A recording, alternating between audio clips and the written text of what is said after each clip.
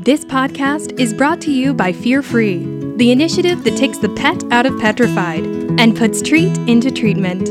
Learn more at fearfreepets.com. This is the Fear Free Podcast series. I'm your host, Steve Dale. But today, I have a special guest host, Dr. Kim Bensavenga of Elanco Animal Health, with a fascinating discussion about leptospirosis. Take it away. Welcome, everyone. My name is Dr. Kim Bensavenga, and I'm a consulting veterinarian for Elanco Animal Health.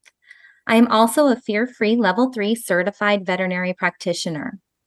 For those of you listening who may not be familiar with Fear Free, the goal and mission of Fear Free is to reduce or alleviate fear, anxiety, and stress during a veterinary visit. As we all know, a vet visit can be stressful, and not just for our pets, but truly for us as pet owners as well. So we are always looking for ways to improve that experience. At Elanco, we are proud to be sponsors of Fear Free, and one of the ways that we align with Fear Free is through our unique vaccine options. So you may be thinking, how are vaccines fear-free? Well, vaccines are one of the most important things that we can do for our pets to keep them healthy, but of course, they aren't always fun.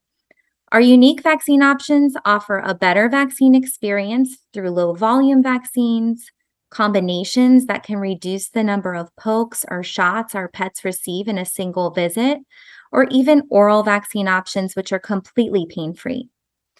So today, we're going to be specifically talking about one serious illness that we should be vaccinating our dogs for, and that is leptospirosis. In order to have a really great discussion on leptospirosis, I have with me an expert in the field, Dr. Jessica Pritchard. Dr. Pritchard is a clinical assistant professor of small animal internal medicine at the University of Wisconsin-Madison's School of Veterinary Medicine. She completed veterinary school at the University of Pennsylvania, then a rotating internship at North Carolina State University. This was followed by a small animal internal medicine residency at North Carolina State University, where she also completed a master's, which included studies of the basics of immune-mediated disease and leptospirosis prevalence in raccoons. Dr. Pritchard's clinical interests include infectious and immune-mediated diseases in dogs and cats. She shares her home with a Labrador Retriever named Charlotte. So thank you so much for being here with us today, Dr. Pritchard. Thanks so much for having me. Really happy to be here and talk about one of my favorite infectious diseases.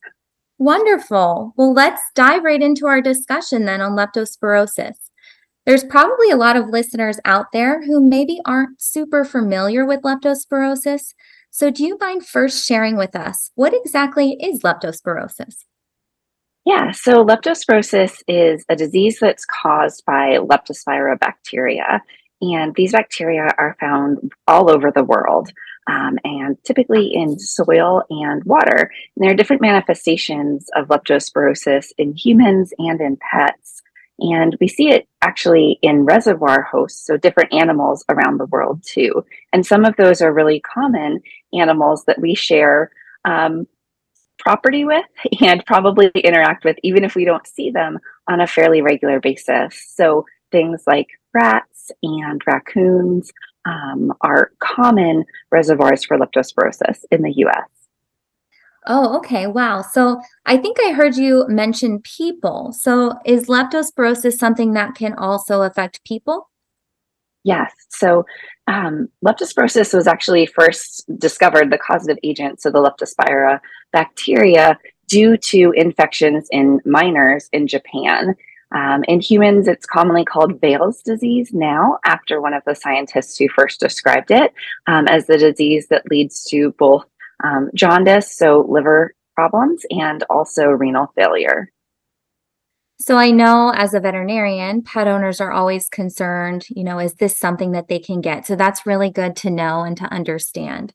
But how do our dogs or our pets, how do they get exposed to lepto? Yeah, if we think about how our dogs explore the world around them, and this is especially relevant for Labrador owners, but all dogs, they put things in their mouths. They pick them up, they carry them around. So it's often through contaminated soil or water. And it doesn't have to be, someone who's out hiking the Appalachian Trail with their pet. We think about where we see raccoons and where we see rats and rodents. They're in our backyards. They're where people are, where their food sources are.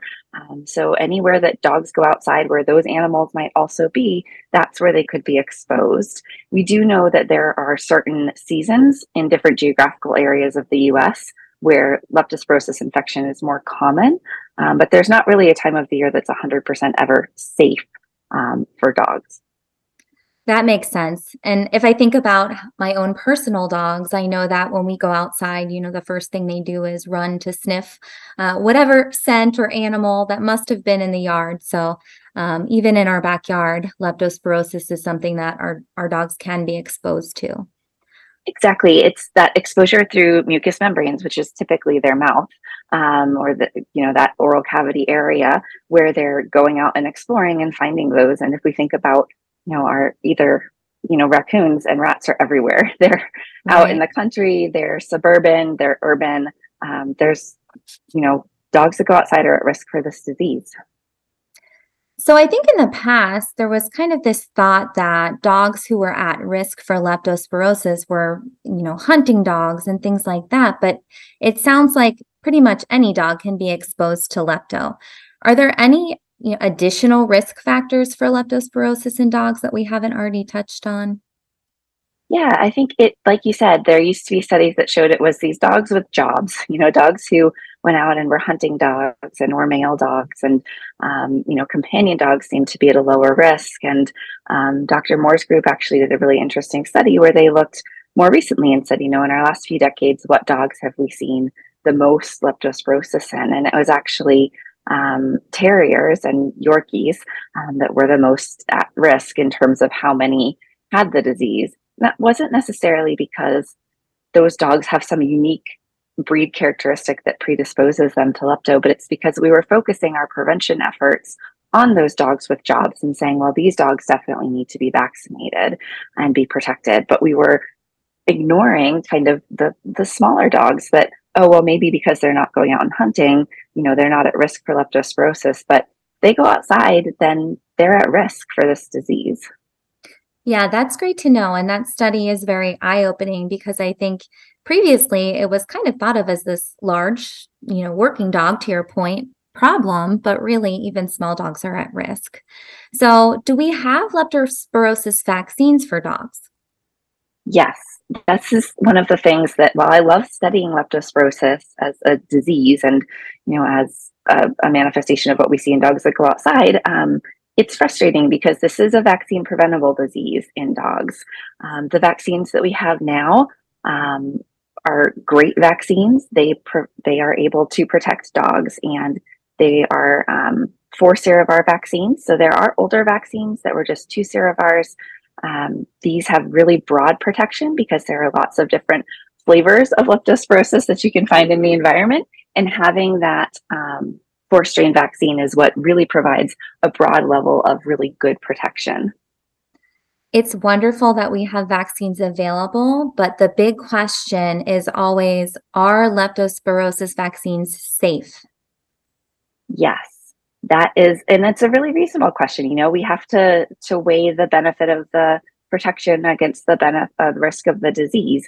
And, we know that these are safe vaccines from numerous studies that have been done, some really large studies too. Again, Dr. Moore's group has done a great study where they looked at vaccine-associated adverse events in dogs receiving vaccines all across the U.S. So this is not, a regional, the Silky Terriers here are different than the Silky Terriers there. This is across the country, and found an extremely low rate of vaccine-associated adverse events with a combination distemper lepto vaccine for those dogs. And what they found was that the main risk factor for a vaccine-associated adverse event was the number of injections that pet received that day, not the number of antigens in the vaccine, not receiving a lepto vaccine versus other types of vaccines, but the number of times that those dogs received an injection that day. That's really interesting. So by giving vaccines in combination, we can potentially reduce that risk of reaction. Yes. So what makes Elanco's leptospirosis vaccine unique? So the thing that I really like about the leptospirosis vaccine that Elanco has is number one, it has good protection. It's been around. We know it's safe. We know it's efficacious. And also there's the availability to get it as a combination vaccine. So we don't have to tell owners, especially owners with maybe anxious dogs who, even though this is a small volume, getting that one poke is going to, make that dog look anxious. And so make that owner feel anxious. We can tell owners, hey, we can offer your dog protection against all of these diseases with one injection. And so having the ability to add in lepto as needed is fantastic, I think. The other thing that I really like is for both lepto and one of my other favorite diseases, Lyme, these are vaccines that dogs should receive yearly. So if that dog is going outside and therefore is at risk for lepto and we're trying to protect it, we're asking them to come back each year to get that vaccine. So in areas where there's also a risk for Lyme exposure, you can get that combo Lyme lepto vaccine. And again, be protecting that dog against both diseases with just one injection, which I think is better for the dogs. We know it's better in terms of risks of vaccine-associated adverse events, and it's better for families too. When they see that their pet, is having a positive experience with the veterinarian, they're more likely to come back for that wellness care, and we're able to protect them better in the future.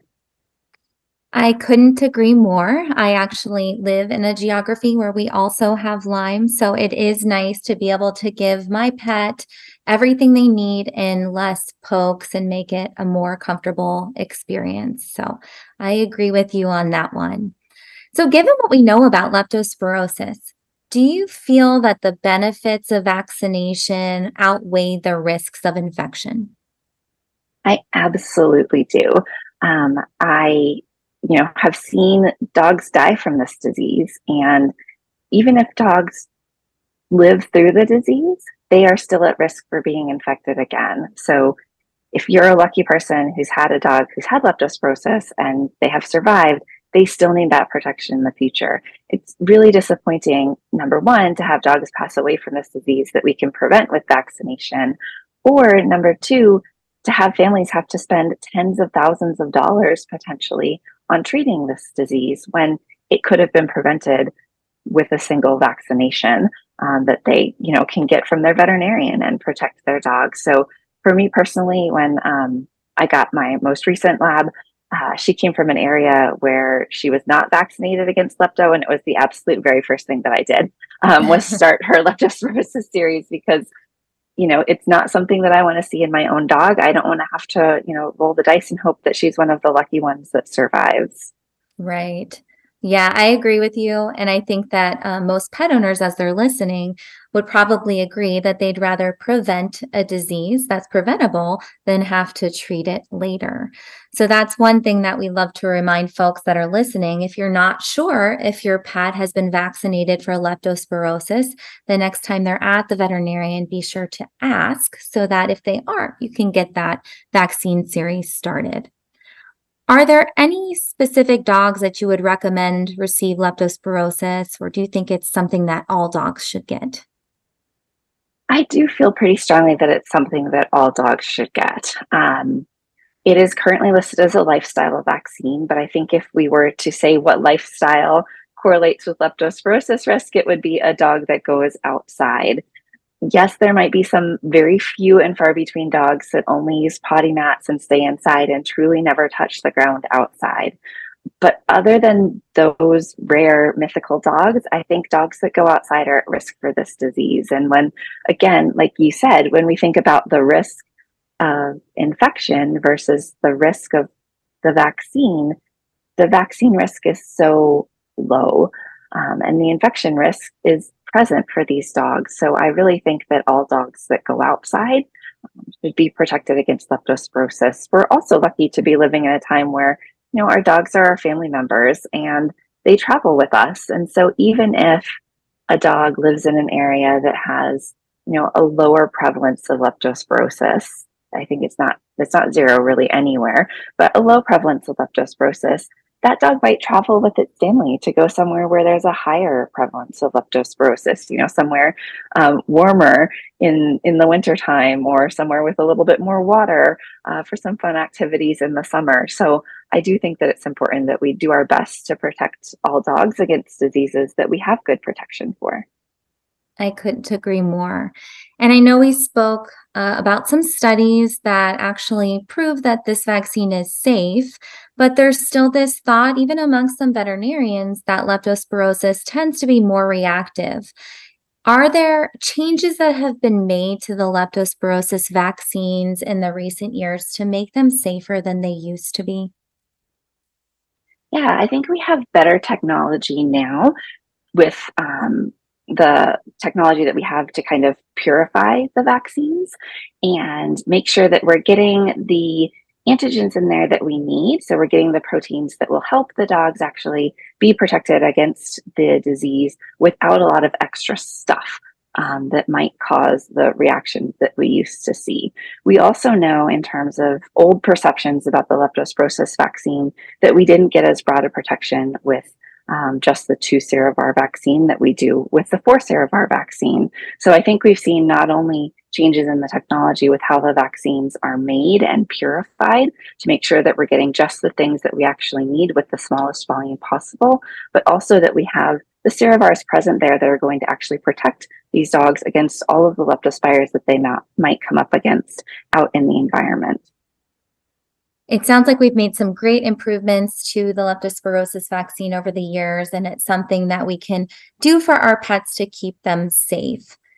Thank you, Dr. Pritchard. We're coming to the end of our time here today, but we truly appreciate you sharing your expertise with us on leptospirosis.